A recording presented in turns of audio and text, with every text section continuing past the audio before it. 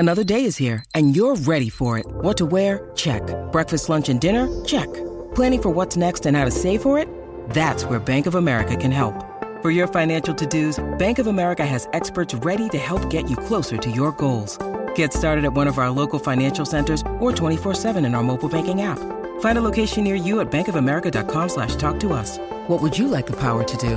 Mobile banking requires downloading the app and is only available for select devices. Message and data rates may apply. Bank of America N.A., member FDIC. When you need mealtime inspiration, it's worth shopping Kroger, where you'll find over 30,000 mouth-watering choices that excite your inner foodie. And no matter what tasty choice you make, you'll enjoy our everyday low prices, plus extra ways to save, like digital coupons worth over $600 each week. You can also save up to $1 off per gallon at the pump with fuel points. More savings and more inspiring flavors make shopping Kroger worth it every time. Kroger, fresh for everyone. Fuel restrictions apply. Welcome to the Wolverine Confidential Podcast. I'm Ryan Zook. And I'm Aaron McMahon. After some reshuffling, Jim Harbaugh's staff is set for the 2022 season. We run down the latest changes and share our thoughts, plus some Michigan hockey and hoops updates, all ahead on the Wolverine Confidential Podcast. Aaron, welcome. Just a two-man pod today as Andrew is soaking up some sunshine down in Florida. But hey, look, the sun's shining in Ann Arbor too. It says it's 22 degrees, but you know what? It looks pretty good out there. Looking like spring maybe, but then I see the snow still on the ground, and so it's like a stark reminder that nope, it's still winter.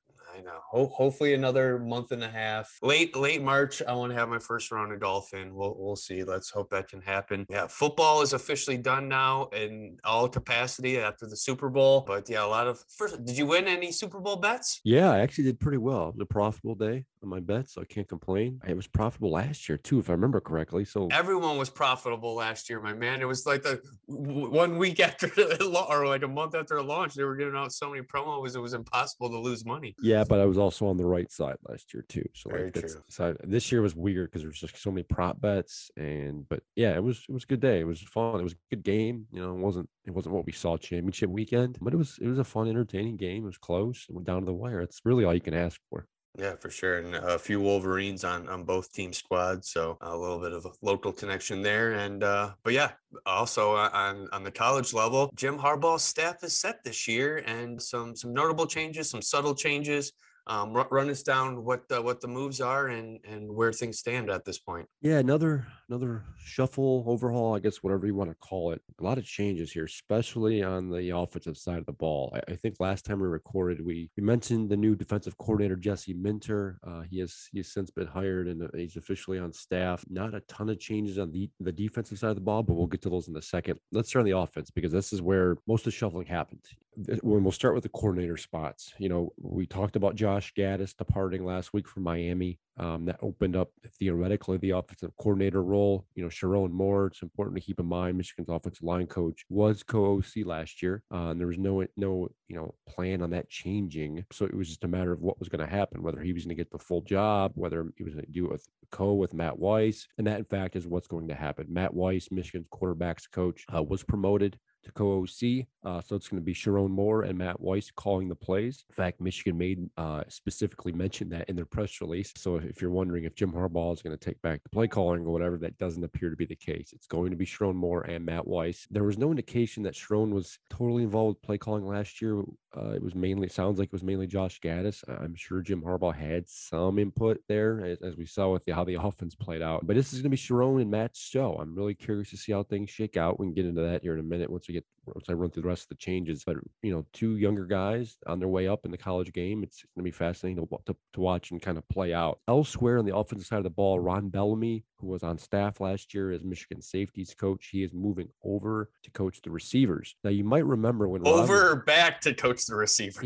Yeah, back, I guess would be the more appropriate comment. Exactly. And I was just going to say, you might remember when Ron was hired to join the staff this time last year, he was originally supposed to coach the receivers, or at least help Josh Gaddis coach the receivers. But then, you know, things fell through on the coaching hires search, and Ron ended up being shifted over to the defensive side of the ball. So he's back at receiver where the intention was to have him coach last year. And where he played too. Like, I've always been a big component of, if I feel like guys who played a position can more often than not coach that position better than positions they didn't play. I mean, obviously, yeah, you learned a little bit about defensive backs while you're a receiver and stuff too, but I just always thought it made the most sense to coach a position that you played. So yeah, it does seem like a good move there. So yeah. Yeah, it makes sense. You know, it totally does. And keep in mind the receiver room is relatively experienced. They got a lot of, returning guys coming back next year. So it's not necessarily like you need a, experienced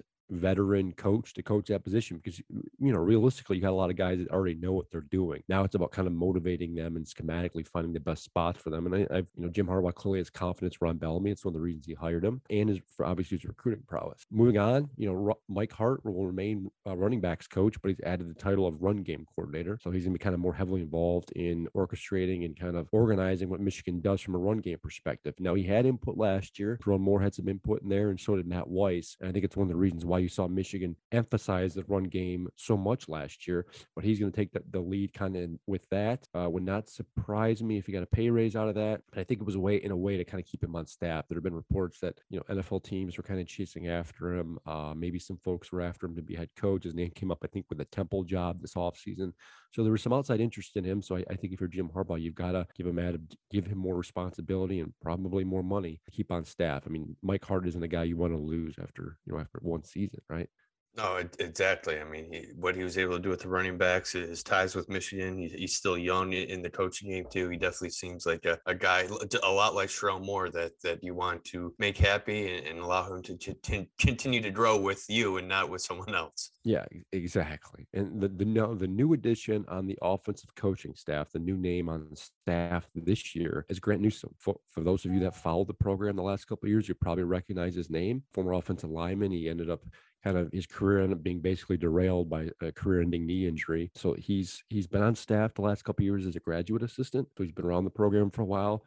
He's someone who Jim Harbaugh has hailed in the past. He thinks Grant's not only a smart dude, but a future coach. He's been promoted to a full-time coach. He's going to coach the tight ends, a group that, as we've mentioned in weeks past, it's going to be another veteran experienced group. So I think Grant's going to be able to grow with them and kind of lead that group. Now, where that leads tight ends coach Jay Harbaugh, they're moving him over to the defense. Jay is going to remain special teams coach or special teams coordinator, but he's also going to coach the safeties. He is one of the new additions, I guess you could say, to the defensive coaching staff. Now, Jay's been around the block a few times. And Swiss Army knife Jay Harbaugh. Literally, yeah. I mean, he's coached safeties, he's coached tight ends, he's coached running backs. I think I hit them all, but he's been on staff since Jim got here. He's the only guy I think left remaining, and he's going back to the defensive side of the ball. That would be interesting because safeties, they've got some development, some work to do. I'm really curious to see how Jay does with that. He did a fantastic job, not only with the tight ends last year, but I thought with special teams. I mean, Michigan, to make the case, it's probably one of the better special teams units, the Big Ten in the country. So he's staying on staff, just moving the defensive side of the ball. And then the rest of the defensive staff is pretty much what we've discussed in the past. Mike Elston, the new defensive line coach, is remaining. Obviously, Dean Clinkscale is still going to coach the DBs. He's been promoted to co-defensive coordinator. Now that was in his contract last year. If Michigan's passing defense ranked, I think it was top 20th in the country in yards allowed, he automatically received that title and a pay raise. Well, Michigan, I think, finished like 18 or 19th. Clinkscale is going to be co-DC. With Jesse Minter, I presume Clinkscale kind of organized the back end of things, like he did last year with Mike McDonald. I don't think it's going to necessarily change much from his responsibility standpoint, but it's a new title and it's going to give him a pay raise too. George Tilo's your main linebackers coach, and then obviously the new name here obviously is Jesse Minter, the new D coordinator. He just officially was hired last week, joined the staff, and he's got some work to do here. Yeah, a lot of work to do. I mean, with all these changes, of the one thing I'm looking forward to the most is talking with Sherrone Moore and Matt Weiss and kind of get their vision for this offense. What the logistics are going to be like. I mean, when he says that both are going to be calling plays, I mean, it's tough. Like, how is that decided? Like, does someone get first and second down? Someone get third down? Does someone get like the first quarter, then the second quarter? If someone's calling a good game, do they just kind of take over for the rest of the game? Like, I feel like that could create a little bit of conflict on there. And when you're calling plays, you want them to have one or two plays in the hopper too before the next plays even snap too. So if you're mixing it up a lot, it could get a little bit confusing. So we'll see how that shakes out. I know I obviously when Gaddis was hired, he brought the speed and space monitor with him, and obviously that kind of it wasn't really the case last year with last year's offense, which was effective. Just it wasn't really built on that speed and space style that Gaddis probably envisioned. So it really intrigued to talk with them and see how they plan on handling these offensive coordinator duties, because they'll have plenty of weapons to work with. It's just a matter of how they plan on deploying them. Yeah, I'm real curious to see how that shakes out. This won't be the first time that Jim Harbaugh and his staff have multiple cooks in the kitchen, so to speak. I remember before Josh Gattis got hired, there was that debate over whether Jim was still the one calling plays. Pep Hamilton was on staff as kind of a quasi offensive coordinator. Even before him, when Tim Drevno was OC, he wasn't necessarily calling the plays. It was more kind of a combined effort.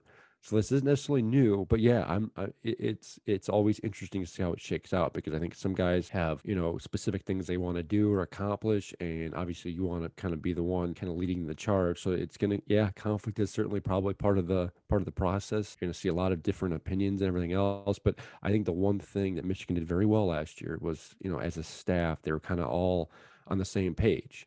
Now, obviously it doesn't mean everything's sunshine and rainbows every day, all day, but they're very much a united front, and I'm really curious to see if that continues this year.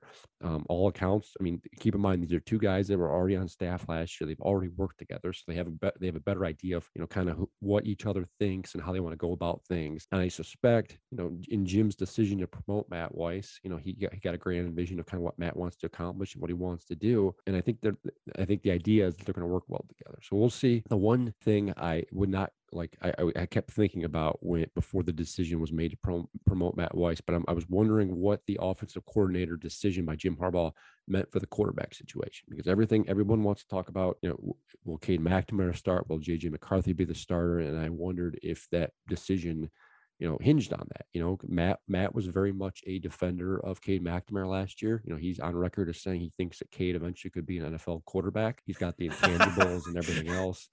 And I'm just saying. I know. So to me, Matt seems obviously to be a defender of Cade McNamara. If had Michigan gone a different direction, maybe an outside direction for their offensive coordinator, maybe they decide to go with JJ McCarthy. So I'm really curious to see how, if at all, this coordinator tandem, whether it matters to the quarterback situation, because that's going to be the number one storyline in the offseason. I wrote about it today at MLive.com, what Michigan ends up doing there, because you've got two capable quarterbacks, one probably a little bit more talented than the other, but that's not to discount, the other person. I think they've got two legitimate starters and they've got a decision to make there.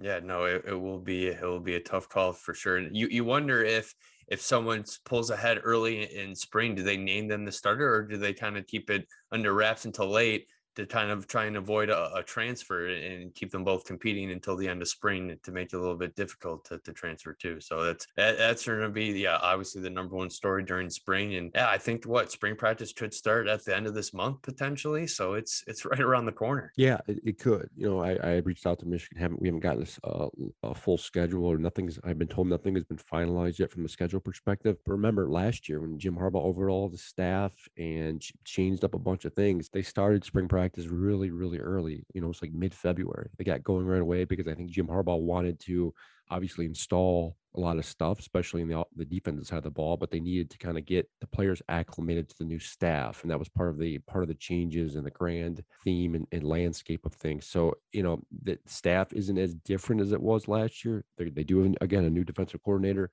They are going to have, different philosophy and, at least different offensive coordinators. So it would not surprise me if they get a jump here early with spring practice, just like they did last year. For sure. Let's go back to the Grant Newsome hire a little bit too. Did that catch you by surprise at all? I mean, obviously Harbaugh seems really high on him. He's been on staff for a little bit, but I mean, he's still 24 years old. That's a young hire right there. Yeah, it did a little bit just because hear his name a ton behind the scenes, but when you think about it, it makes sense. Jim, if you've noticed the last couple of years, he's been very apparent in his hires. He's done a lot of promoting, done a lot of hiring of guys that used to play at Michigan, Mike Hart, Ron Bellamy, guys he's familiar with. on the defense side of the ball, it's guys with the Ravens, guys he's been kind of recommended to, guys he's familiar with. So Jim hasn't maybe gone as outside the box as he has in years past, like when he went and hired Josh Gaddis, for instance. Maybe that's by design. I don't know, but Newsome just follows in that path. He's a guy who played for Harbaugh. Harbaugh's very familiar with.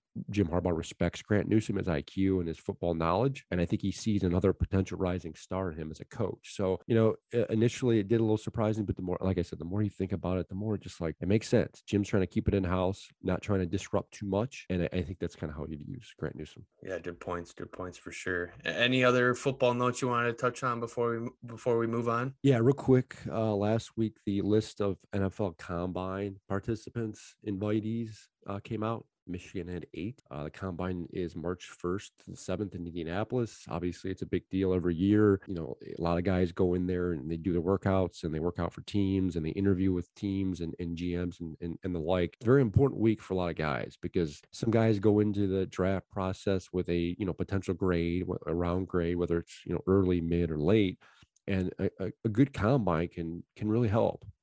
You've seen guys in the past, it helped, like Josh Uche a couple of years ago. And you've got interesting storylines with Michigan's guys this year because Aiden Hutchinson theoretically could be number 1 pick. David Ojabo right now is projected, top 15, top 20, another first-round pick. Jackson Hill's on the fringe there. And a good week in Indianapolis could certainly help their standing. And just the opposite, a bad week could certainly hurt their stock too. Now, I don't see Aiden Hutchinson falling very far, but a mediocre week in Indianapolis could determine whether he's the number 1 pick or the number 5 pick. So yeah, 8 guys got invited. Aiden Hutchinson, obviously a lot of the obvious ones: Aiden Hutchinson, David Ojabo, Jackson Hill, Vincent Gray got an invite, Hassan Haskins, obviously, Andrew Stuber, Josh Ross, and Chris Hinton. So a lot of the names you're probably familiar with, guys you knew already declared for the NFL draft. There were 2 notable omissions. Brad Hawkins, senior safety, guy who played in the East-West Shrine Bowl a few weeks ago in Las Vegas, did not get an invite. And the receiver, Dalen Baldwin, the transfer from Jackson State, who played a little bit this year, he did not get an invite as well. So those 2, they're going to have a tough time. A not getting into the Senior Bowl and B not getting a draft combine invite is not conducive or not helpful. So it's going to be a long road up for Brad Hawkins. Yeah, no, for sure. I think the Brad Hawkins one maybe surprised me a little bit. Not so much Dalen Baldwin. I mean, he didn't really do much his one season at Michigan this past year, but I mean, Brad's been a staple in that secondary for 3-4 years now for the Wolverines, and not a flashy player, but a steady presence back there at safety. So. And another one, Hassan Haskins, I spoke with him last week a little bit on his thoughts on the combine, and he's got that 40-yard dash circled at the combine. He feels like that's going to be the one drill that really makes or breaks his stock. And as you know, that he pulled out of the Senior Bowl because of an ankle injury. Says he's close to 100% and believes he will be at 100% by the time the combine rolls around. And he didn't say what time he's shooting for, but he thinks people will be surprised. So we'll see what he can run there. And if he puts up a good time, we know he can run between the tackles and pick up yards after carry. He can block. So that's kind of the one that I'm sure teams want to see is like, all right, can he pull away from guys if he gets in the open field? So that will be another interesting drill there for Hassan.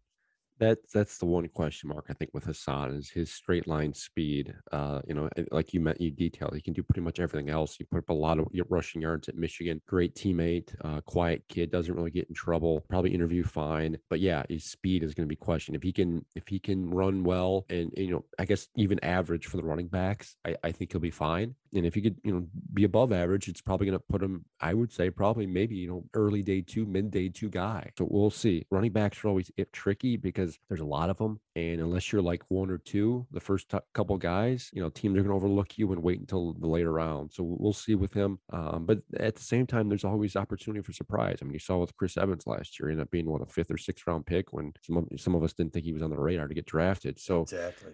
And he's got productivity. Hassan's a guy who will get a lot of reps in the NFL level. He'll get an opportunity. So it's a big week for a lot of guys for different reasons. We'll have a preview next couple of weeks, kind of detailing what each player's kind of needs to do at the combine. I plan on being there. A bunch of us from MLive are going down. It's always a big week. It's always an interesting week.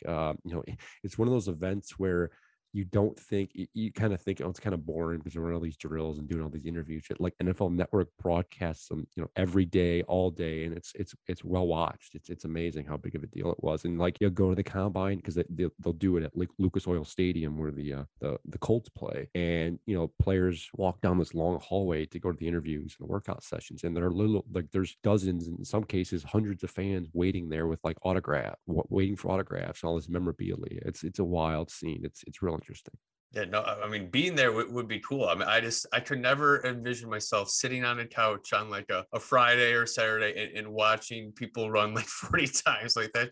I would have no interest in that ever. But yeah, to be there is a different story, I'm sure.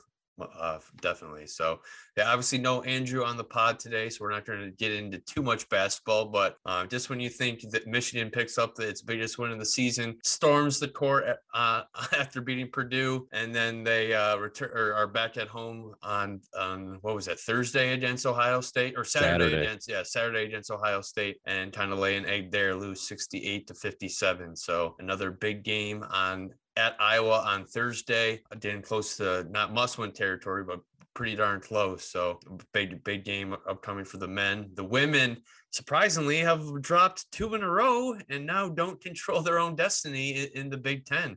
A close road loss to Michigan State last Thursday, and then losing in triple overtime to Northwestern on Sunday. So pretty big surprise there. I mean, Northwestern was kind of like in the middle of the pack in the Big Ten. So yeah, Michigan needs some help now, and a big one against Maryland on Sunday. I mean, right now there's 3 teams in the Big Ten at 11-3, and Michigan and Maryland are both them, and then Indiana now leading the conference at 10-2. Big jumbled or top of the conference there. So some big games ahead for Michigan women if they're trying to win their first Big Ten title, and it might not be easy. They're going to need some help, but they have 3 games left: Maryland, Michigan State, and Iowa. So they lost to Michigan State, and Iowa played them pretty tough a couple weeks ago. So we'll see what happens there. And then Michigan hockey rolling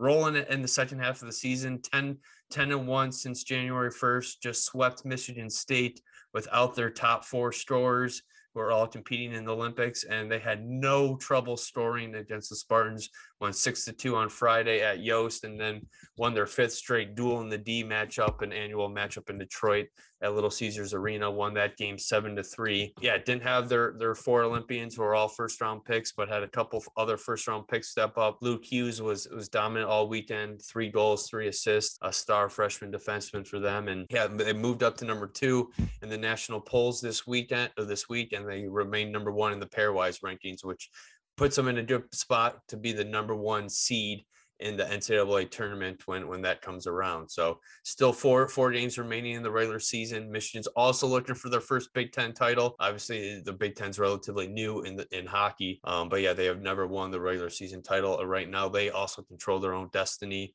with 2 series to go, and they got Ohio State at home.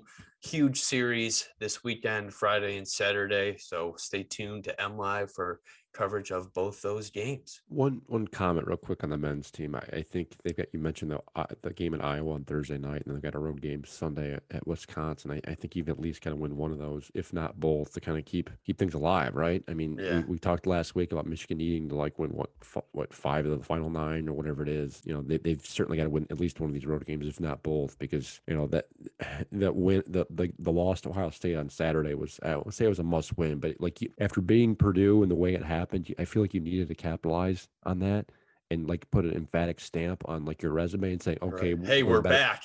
Yeah. And yeah. They couldn't do it. And that's been the story. I think Michigan's basketball team all season long, just model of inconsistency, consistently inconsistent. So they've certainly got probably win the Iowa game, if not both. Because after that, I mean, you got a home game against Rutgers. They do get Illinois at home, and then you got Michigan State at home. So there's some winnable games there, especially being in Ann Arbor. But you've got to start winning. Start knocking out some of these games. Yeah, I'd say if they win one of their 2, I mean, they'll still be in. It's not like their season's over if they win one of 2. They lose both, and their backs are against the wall. But yeah, I think if you did a split, you can still feel pretty good because you would have one quality road win out of this road trip. So definitely some big games ahead for all three of those teams. It's getting to be it's close to March, and what happens in March, the madness begins. So yeah, well, plenty of coverage here throughout these next couple of months, and Andrew should be back on, if not the next pod, next week for sure. So thanks for tuning in, and we'll talk to you guys soon.